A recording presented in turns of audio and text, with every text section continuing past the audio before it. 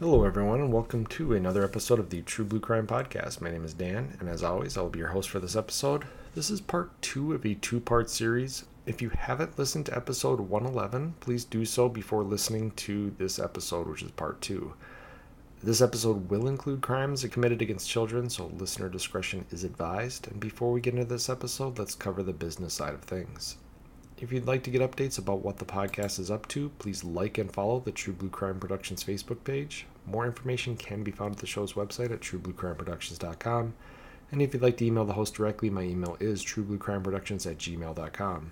You can also find me on X and Instagram at true_blue_crime. If you can, please support the show via Patreon or PayPal. Links to make donations are on the website at truebluecrimeproductions.com. Any donation level helps, and it'll help ensure I can keep making free episodes of the podcast and expand the podcast in the future.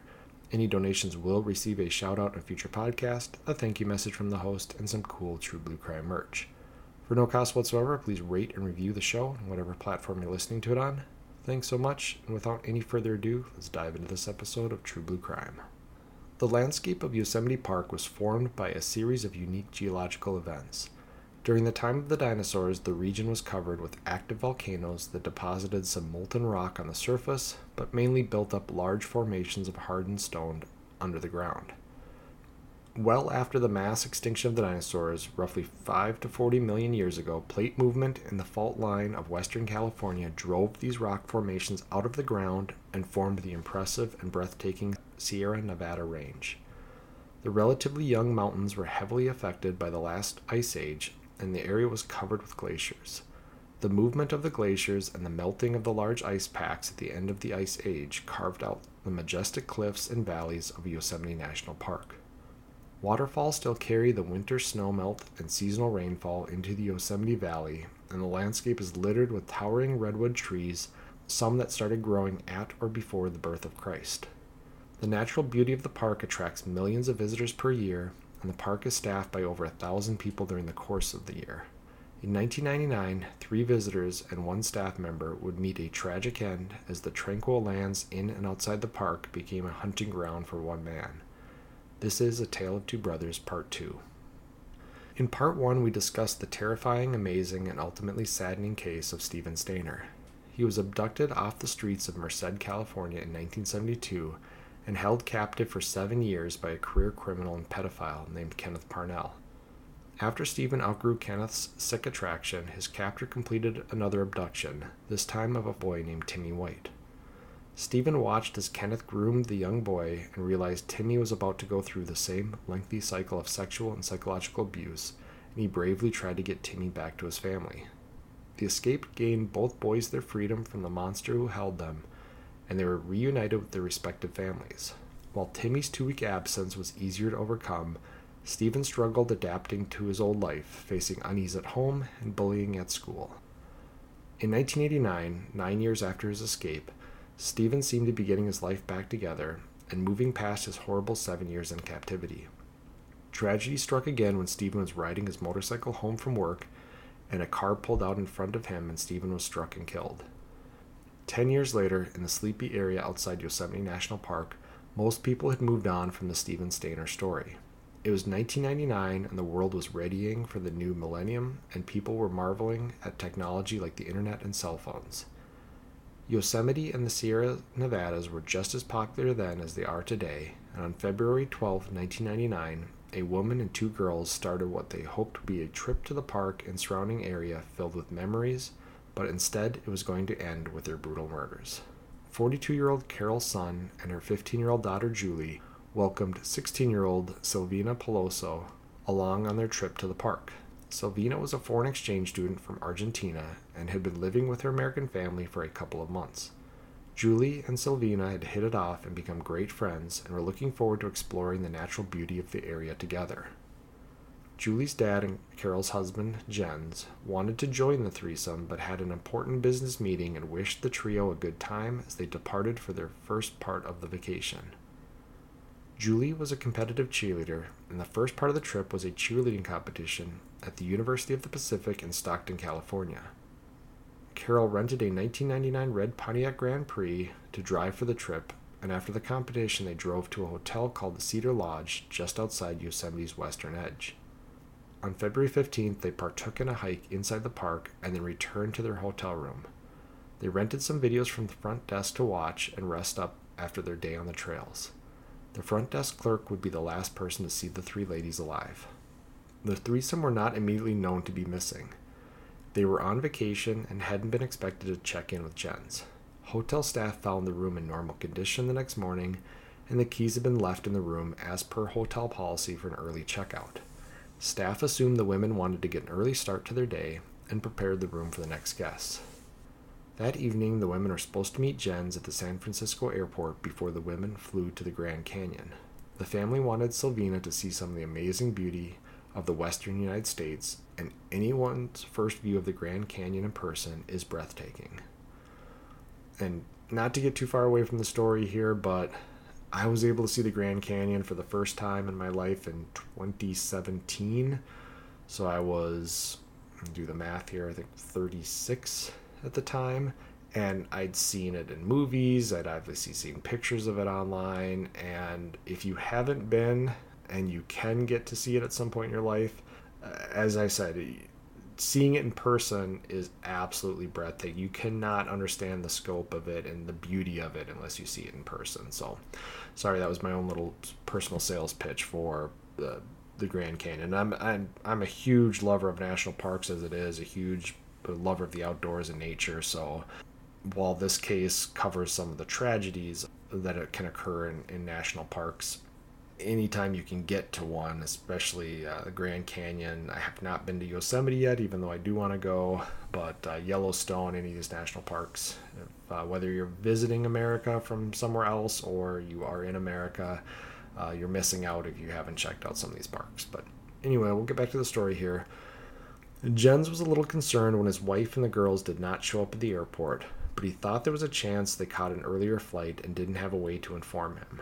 Jens had a business meeting in Arizona that he was going to drive to and then meet up with the ladies in the Grand Canyon area. The following day, February 17th, Jens got in a round of golf and then tried to call the hotel the ladies were supposed to check into in the Grand Canyon area and learned that they had not checked in. Growing more worried, Jens called the rental car company and learned the Pontiac had not been returned on time and Carol had not requested an extension of the contract. With all obvious changes of plan exhausted and no idea where his wife, daughter, and Silvina were at, Jens contacted the police to report them missing and started an investigation. While foul play was possible, the local police that worked the area of the hotel and the National Park Rangers were familiar with missing persons cases. More often than not, hikers underestimate the distance they can hike and how quickly it can get dark in the winter months, and thought it was most likely the women had gotten lost in the park and a full-scale search and rescue operation was launched within Yosemite. And this is actually something, again, I'll take a sidestep here. That same trip that I saw the Grand Canyon, I went up into Zion and did some hiking, and I remember hiking up one of the mountains in Zion there and getting to the top, and then on the way back down, I noticed there was a bunch of emergency vehicles and different things in the trailhead parking lot there, and some guy had wandered off of a trail, which you're obviously not supposed to do, but he had wandered off of this trail, and he must have ended up in some type of a creek bed or a dry creek bed, and he followed that down thinking it would bring him back down to the trailhead, but in reality it basically ended in this sheer cliff, and he had slid his way down to this cliff. I don't know, thinking he was going to be able to get down closer to the parking lot, but instead he basically trapped himself on this cliff. It was too dangerous to climb back up, and he obviously couldn't go down. This is something like a 400-foot straight drop that he was snagging at, so they had to put together this makeshift rescue, and to make matters worse, this thunderstorm was rolling in just as we were getting to the trailhead, so they were going to have to rescue this guy as the storm moved in, and he was exposed to this thunderstorm. So clearly this kind of stuff does happen in these national parks. People who don't spend a lot of time outdoors, they can either get off trail, they can get lost, they can set out and not realize how much ground they have to return when they start to lose light. And so when somebody misses the next part of a trip, and part of that trip was hiking inside of a major park like Yosemite, the first thought is not necessarily going to be foul play. It will be something along these lines. So first and foremost, investigators looked for the distinctive red rental car. Most trailheads in national parks have a parking area attached, and the hope was that the rental car would be located in one of these parking lots, and searchers could set out into the trails to see if the woman got lost or one of them got injured and they'd hunker down for rescue. Because again, that's another absolutely 100% feasible situation. Now, it's a little bit different when it's 3 people, even a little bit different when it's 2 people. This is something that could very easily happen with one person.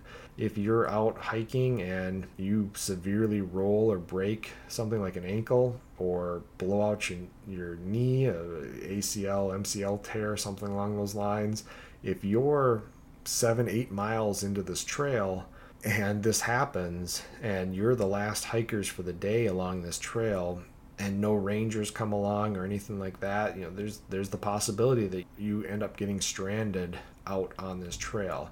Now, again, I say it's a little bit different if it's 2 people, because if one person gets injured, that person can hunker down. Now, rules of survival are stay in place, but if you're on a well-marked trail and the other person can get back to civilization to get you help, that's probably better. And when you have 3 people, it's an even better situation where one person can stay with the injured party and then the other person can follow the trail back to the trailhead and get help. While it probably wasn't a super high chance that one of them got injured and they all hunkered down, again, it just on the list of possible things, that's probably going to even still be higher than them running into foul play. And hours turned into days and days turned into weeks as searchers combed the park looking for the rental car or any sign of the women. The first break in the case came from well outside the park when Carol's wallet was found in Modesto, California. Modesto was in the area that the women are traveling, but the discovery of the wallet opened new possibilities. Did the women check out of the hotel and on the way back to San Francisco to meet Jens? Did something happen in Modesto? Did Yosemite and the hotel have nothing to do with their disappearance? And the wallet contained cash, credit cards, and Carol's IDs, and suddenly foul play became a much stronger option. So if I understood it right, and it's kind of difficult reading all the different articles because there's not a lot of focus on what their actual vacation plans were, but I think how I understood it was that they were going to visit Yosemite and then they were going to go drive up to San Francisco and catch that flight down into Arizona and see the Grand Canyon, probably rent another car there, or in that case Jens was driving down for a work meeting in Arizona, so maybe he was going to drive them around in the family vehicle. But if you look at a map, if you're driving from Yosemite to San Francisco, you potentially could drive through Modesto. So this is going to create distance away from the hotel, away from the national park. The chances that something happened to them in the park, yet the wallet is in Modesto, is not nearly as likely as something happening to them in Modesto, and that's why the wallet is there. So the FBI who's in charge of the investigation, because originally the disappearance was believed to have happened within the federal lands of Yosemite National Park, they moved their investigation to Modesto and started looking at likely suspects.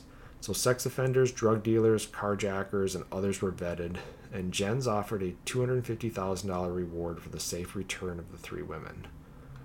And every day that passed diminished the hope that the women would be found alive and strengthened investigators' belief that the women had become victims of violent crime. But there was little to no evidence to indicate what happened to the women and where the crime occurred. And 1 month after the women went missing, on March 18th, hikers in a forest outside Yosemite stumbled across an obviously burned out late model red Pontiac. California Highway Patrol officers responded and were able to run the vehicle's registration and learned it was in fact the missing rental car that had been driven by Carol before the disappearance. The following day, FBI crime scene techs began processing the recovered vehicle and located the badly burned bodies of 2 females in the trunk. It took several days, but the bodies were eventually identified via dental records as that of Carol Sund and Silvina Peloso. Everyone's worst fears were now confirmed, and the hunt for the women's killer or killers was underway. While there was little hope that Julie could still be alive, officials worked frantically to search the vehicle and surrounding area for clues. So we've gone from they believe something could have happened, just some type of a natural accident, lost hiker situation in national park, to the wallet being found in Modesto. So they're looking at the likely suspects, anybody involved in drugs. Could have been possible that the women stumbled upon some type of a drug deal or something along those lines, and something happened to them as a result of that. Was it a sexual predator that somehow, they offered a ride to or something like that, and then something happened? And so they're all searching in the Modesto area. They're looking at suspects in the Modesto area, and then this car gets found not far from the hotel that they had stayed in, and it unfortunately has the bodies of Carol Sund and Silvina Peloso in the trunk of the car. But Julie is nowhere to be found. So again, this is going to bring in all types of, well, what could have happened to Julie, and how does that fit into a potential crime here? And then a week after the discovery of the car, the FBI task force headquarters in Modesto received another big break. On March 25th, a letter was received with the words, "We had fun with this one," and the letter included a map of the area around Lake Pedro, about 40 miles from the burned out car. The FBI and local law enforcement descended upon the area with cadaver dogs, and in short order they located the decomposed body of Julie Sund, and she had been killed by a deep laceration to her neck. The search for the missing women was over, but the hunt for the killer or killers was on. The FBI completed a profile of the killer, and they estimated that the killer would be local, as they knew and had utilized the remoteness of the area to effectively hide the car for a month, and likely used local help to get around after the murders. A task force of federal, state, and local authorities was formed with the sole purpose of identifying, locating, and arresting suspects who had a violent and/or sexual history that could be capable of committing the abduction and murder of the three women. The investigators were under immense pressure from local officials and businesses that relied on the park for tourism dollars. The thought that someone capable of killing three women was loose in the area of the park was not good for business, especially with the busy summer months of 1999 approaching. By mid-April, just weeks after the discovery of Julie's body, several local criminals had been located and arrested. The FBI operated on the theory that the crime was either sexually motivated or drug motivated, or both, and focused their investigation on violent drug dealers and sex offenders in the area near where Carol's wallet was located. 4 main suspects were arrested and jailed on unrelated charges, but the FBI worked hard to get enough evidence to present charges to a grand jury to indict the men for the kidnapping and murder of the 3 women. The 4 suspects continually denied involvement in the crimes, but their past criminal histories were filled with drugs, weapons, and sex-related convictions. Several of the men had known associations, and the FBI felt this fit the idea of the group speak on the letter of "We had fun." So when you're looking at it from the outside view, again, without the 2020 hindsight we're going to have at the end of this investigation, you have 3 women not from the area, a 42-year-old woman, and then 2 teenage girls. And they, as far as you know, they checked out of this hotel, and somehow at some point in their travels, they were, all 3 of them abducted, and then all 3 of them murdered. And you've got this letter saying "We had fun." I think there was something scratched into the hood of the burned out car saying "We have Sarah" or something along those lines. And that's because when Julie was taken captive, she told her captor that her name was Sarah. She didn't want to give her real name. So I think there's something scratched on the hood, "We have Sarah." And so with these mentions of "we," with just the idea that it's very difficult for one person to control 3 people, the FBI really operated on this idea that this was a group of men that had worked together to commit this crime and worked together to cover up the crime, and they really felt they had the people responsible jailed on these unrelated charges, and it was just a matter of time before one of them took the first deal, the best deal possible, and flipped on the other people. And at the end of June 1999, the FBI came out and said they believed they had the men responsible for the killings in custody, and implied the area was safe for people to visit and explore once again. There was a collective sigh of relief as apprehensive visitors took in the scenic beauty of summer in Yosemite. A few weeks later, the FBI realized how wrong they had been when another missing person case, this time inside Yosemite Park, indicated the killer was not just on the loose, he was still hunting. 26-year-old Joy Ruth Armstrong was a naturalist employed by the Yosemite Institute. The organization is a partner with the park and provides educational opportunities for youth visiting the park. The naturalists employed by the Institute work as researchers and instructors, and many of them live in century-old rustic cabins inside the park. On the morning of July 22nd, Joy was reported missing by a friend of hers. Joy was last seen working on the afternoon of July 21st, and then she retired to her cabin to get ready to visit her friend that evening. After Joy didn't show up that evening, the friend became concerned and a search was launched for Joy the following morning.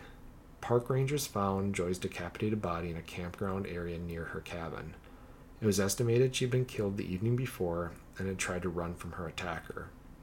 Her attack occurred in an area not far from where Carol Son's rental car had been located, and while the FBI remained somewhat quiet about the possible connection, people in the area were vocal about the possibility the killer was still on the loose.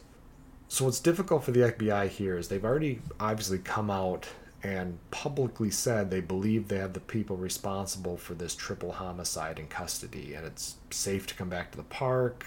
And, obviously nobody can ever make a 100% safety guarantee thing. I mean, even if these guys had been found responsible for the triple murder, as I've said many times before, serial killers do not have territories, they do not take turns.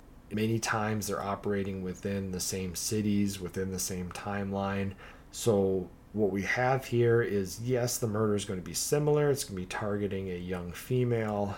And in this case, instead of having a very deep laceration to the neck, she's going to be decapitated. But you've got some similarities. But again, you've got a triple homicide that they believe being done by a group. And then you have a singular homicide that would have likely been done by one person. So while there are some connections, it's not a slam dunk that the same person is responsible for both, but there is that possibility, and so they're going to explore that as a possibility. The killing within the park did change the FBI's thought process about the earlier triple murder, and then they realized that the crime likely had less to do with Modesto than they originally thought, and focused their investigation back to the area where the 4 women were last known to be alive. So I don't know that it changed the group mentality, the thought that this was a group of people responsible. But what it did do was it did really make Modesto less likely the epicenter for these crimes, and less likely that somebody from Modesto was going to drive to Yosemite National Park to commit 2 separate murders in which 4 people are killed. So they're going to kind of rethink the entire thing, say, well, what if Modesto isn't involved? What if we're looking for somebody closer to the Yosemite area? And that brought investigators back to the hotel the Sund women and Sylvania had stayed at the night before they went missing. Investigators had spoken to staff after the women were reported missing, and one man on the staff had an interesting past.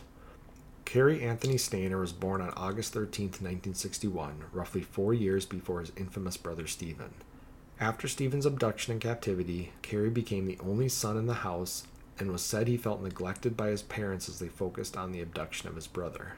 When Stephen returned home a hero, Cary later said again he felt overshadowed by the media attention and the attention everyone else gave Stephen.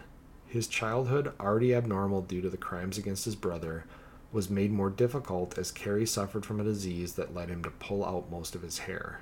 The additional stress and the bullying he experienced only made his condition worse. In 1997, Cary was hired as a handyman for the Cedar Lodge outside Yosemite National Park. He was employed by the motel in 1999 when Carol, Julie, and Sylvina went missing, and was questioned by investigators to see if he had seen anything out of the ordinary. Cary had no significant criminal history and was calm during the interview and was not considered a suspect. He drove a distinctive 1972 blue International Scout pickup at the time of the murders. When Joy Armstrong was murdered, investigators asked other staff members if they remembered seeing anything out of the ordinary. At least one person mentioned seeing a blue International SUV in the area the night Joy was believed to have been killed. Investigators located tire tracks and a red mechanic hat, and they remembered Cary wore that type of hat while employed at the motel. Carrie's place of employment was just outside the gate to the park, and Joy was found murdered just inside the park. Carrie was soon located, and investigators began interviewing him about the murder. Instead of just asking him questions at the hotel this time, he was detained and brought in for a more formal questioning, and investigators searched his truck and seized a backpack that they later stated had evidence of the murder of Joy Armstrong. Despite having some strong evidence of his involvement in Joy's murder, investigators released Carrie and then searched his apartment. They located evidence in his apartment that further linked him to Joy's murder and evidence of his involvement in the triple murder from February. Investigators tried to locate Carrie to arrest him for the 4 murders, but he was nowhere around the motel. They heard he liked to spend time at a nearby nudist resort, so they traveled to the resort in force and arrested him without incident. During the beginning of his interrogation, Carrie told investigators he would tell them everything if they let him look at some child pornography before he went away to prison. This request was of course denied, and Carrie decided to speak anyway. Carrie told investigators that he'd had sexual assault and murder fantasies since he was 7, which was 4 years before his brother was abducted. He was jealous of the attention his brother received, but that wasn't the cause of his criminal behavior. He tried to commit suicide in 1991, 2 years after his brother's death, using carbon monoxide, but the attempt failed. He did seek professional help and was admitted to mental health facility after suffering a nervous breakdown in 1995. He was released after receiving treatment, and by 1997 he was working at the motel outside Yosemite. And he would confess to how he committed these murders, and I guess the confession basically was the icing on the cake for this investigation. He gave the officials many details of all 4 murders that would have only been known to the person who committed the murders. He said in the case of the Sun family and Sylvina, he saw the women in the hotel. He was able to gain access to the hotel room because he was obviously maintenance for the hotel. He told them that there was a leak in the room, and then somehow after he got in the room, he was able to isolate Carol and strangle her, and then did the same with Sylvina, and then he carried their bodies out to the Pontiac, and his main target of the entire thing was Julie. So once he had the bodies in the Pontiac, then he brought Julie out to the Pontiac, and then he drove her to, I believe he drove her to the place that he ended up killing her after he sexually assaulted her, and then for some reason he then returned to the car and then lit the car on fire, but this was some distance away from where Julie's body ended up, and then he ended up taking a taxi. It was something like a $125 taxi ride back to the motel from the area where this Pontiac was burned out, and he got the cash from Carol's purse. And then he eventually got wise. Once he had access back to his own vehicle, he drove the wallet down to Modesto and purposely did that to throw investigators off, which worked. They started looking at all these ties to Modesto, and there was nothing ever to do with Modesto. And then he purposely did the stuff like we have Sarah and we had fun with this one to try to make it look like it was multiple people, and that it would take some of the attention off of the fact that he could have been capable of it solo. So he actually had these crimes pretty well thought out. And then when it came to Joy, he said he was just driving in the area, saw her walking between, I think it was her vehicle and the cabin, and then watering plants, and he ended up stopping and having a conversation with her, but then he pulled a handgun on her, forced her inside her cabin, tied her up, and was forcing her into his truck, but something like the windows were down and she was able to leap out and try to run, and he ran her down, ended up stabbing her and then cutting her throat and eventually decapitating her. And it was just because that crime was so spontaneous, and the fact that Joy fought back, that he wasn't able to cover it up nearly as well. He was obviously driving his vehicle in an area where other people saw it, so the spontaneity of that crime led to him being caught. And there are some people who believe the 4 murders he was charged with were not his first murders. Carrie admitted to repressing the urge to murder for most of his life, but he is linked to 5 other known homicides that have not been solved. I'm not going to go into each of them because some of the connections to Carrie are very weak, but the death of Carrie's uncle in 1990 came under scrutiny after Carrie admitted that his uncle sexually assaulted him around the same time that Stephen was abducted. So there's always a chance that Carrie committed the murder and later used the claim that he was molested by his uncle to steal some attention away from his brother. And we have to look at it. I mean, Carrie obviously has a depraved mind. So is it possible that he was molested by this uncle? I believe it is. Is it also possible that he made up the molestation so that he would get some victim attention? That's also possible. Is it possible that he killed his uncle because of this molestation? I guess. Is it also possible he killed his uncle because he just wanted to kill his uncle?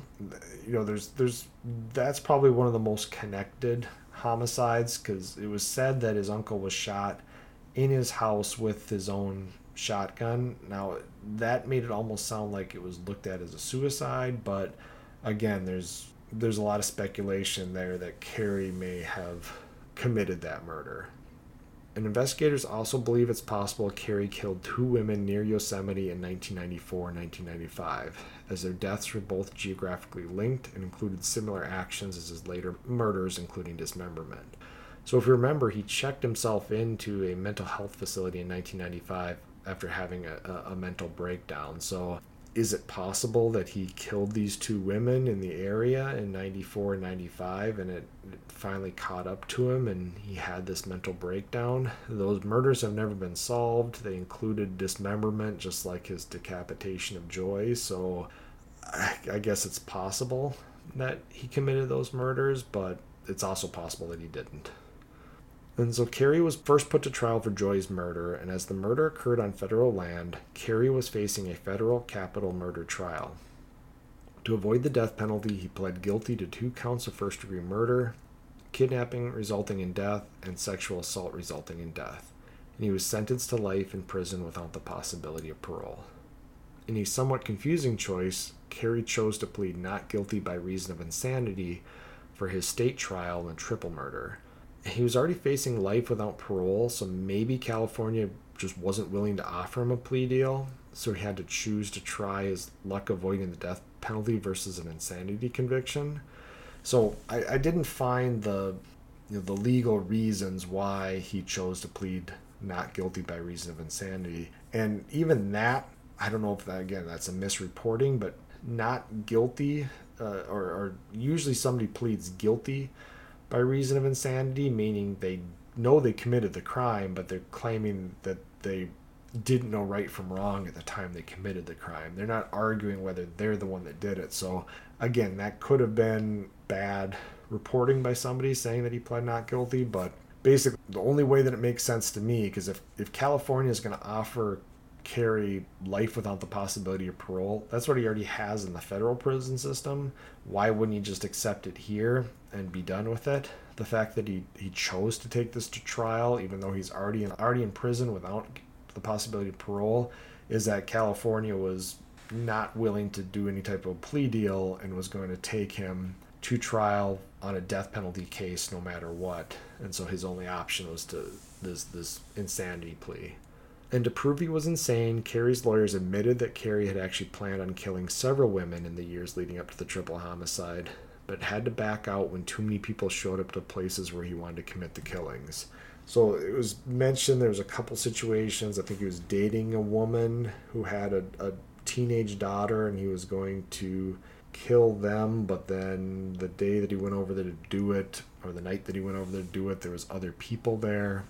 I think there was a similar situation he talked about wanting to kill people, but it was a public place and there was too many people there.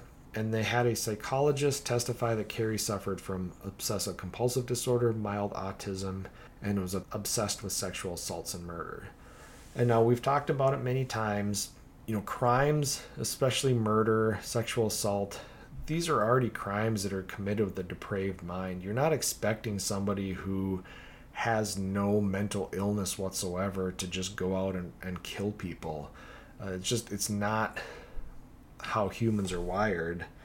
And so anybody who's going to be on trial for murder likely has some type of bad wiring going on in their brain. But what we've said in the past is the criteria to get an actual insanity defense is really, really high. You have to not even know what you've done is wrong.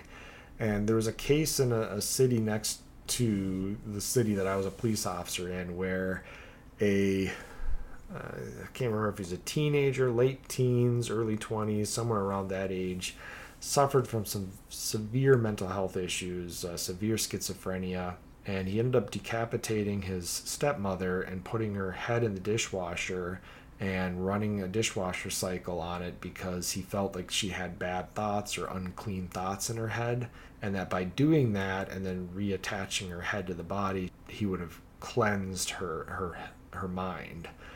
And this was dead serious. This is 100% he believed what he did was helping his stepmother. And so when you look at a person like that, and he even came out and told his father, I think they were shoveling snow, told his father what he had done, matter of factly, like it was like he poured himself a bowl of cereal and had breakfast. It was just, this is what I just did, and this is why I did it.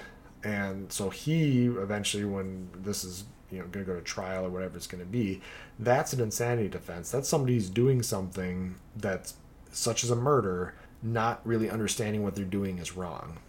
When you are burning the car afterwards, when you're depositing evidence in different places to throw investigators off, when you're just because you're trying to commit other killings does not make you, by court definition, insane. It means you have, obviously, again, some really screwed up stuff going on in your brain, but you knew right from wrong. You knew you weren't supposed to do this. You hid the fact that you did this. It's not going to meet the insanity defense. The tactic's not going to work. And Carey was found guilty of all 3 murders and kidnappings. And because the crimes occurred with multiple victims, involved sexual assault, and occurred against minors, Carey was sentenced to death in 2002. And he remains on death row at San Quentin State Prison in California, and the penal system has not put anyone to death in the state of California since 2006. Many people have recognized the dichotomy of evil in this case. Stephen was the innocent victim targeted by a depraved man and subjected to almost 8 years of torture. He became a hero by rescuing 5-year-old Timmy White from what would have been the same fate, and then died less than a decade later in a tragic accident. Meanwhile, his brother succumbed to the evil in his soul and took the lives of at least 4 innocent people, and while he should be dead, he remains alive while his brother is the one who left the world too soon. The story of the Stainer brothers is one filled with ups and downs. There are so many moments of elation and moments of total sadness. The ending is almost Shakespearean in that all the heroes are dead, and the most evil of the villain still lives. But that is a tale of 2 brothers. Thank you guys for listening. Stay tuned for future episodes, and feel free to write me at truebluecrimeproductions@gmail.com. You can also find me at True Blue Crime Productions on Facebook and support me via Patreon at True Blue Crime Productions. So that's it for today, guys. Thanks for listening. Talk to you later. Goodbye.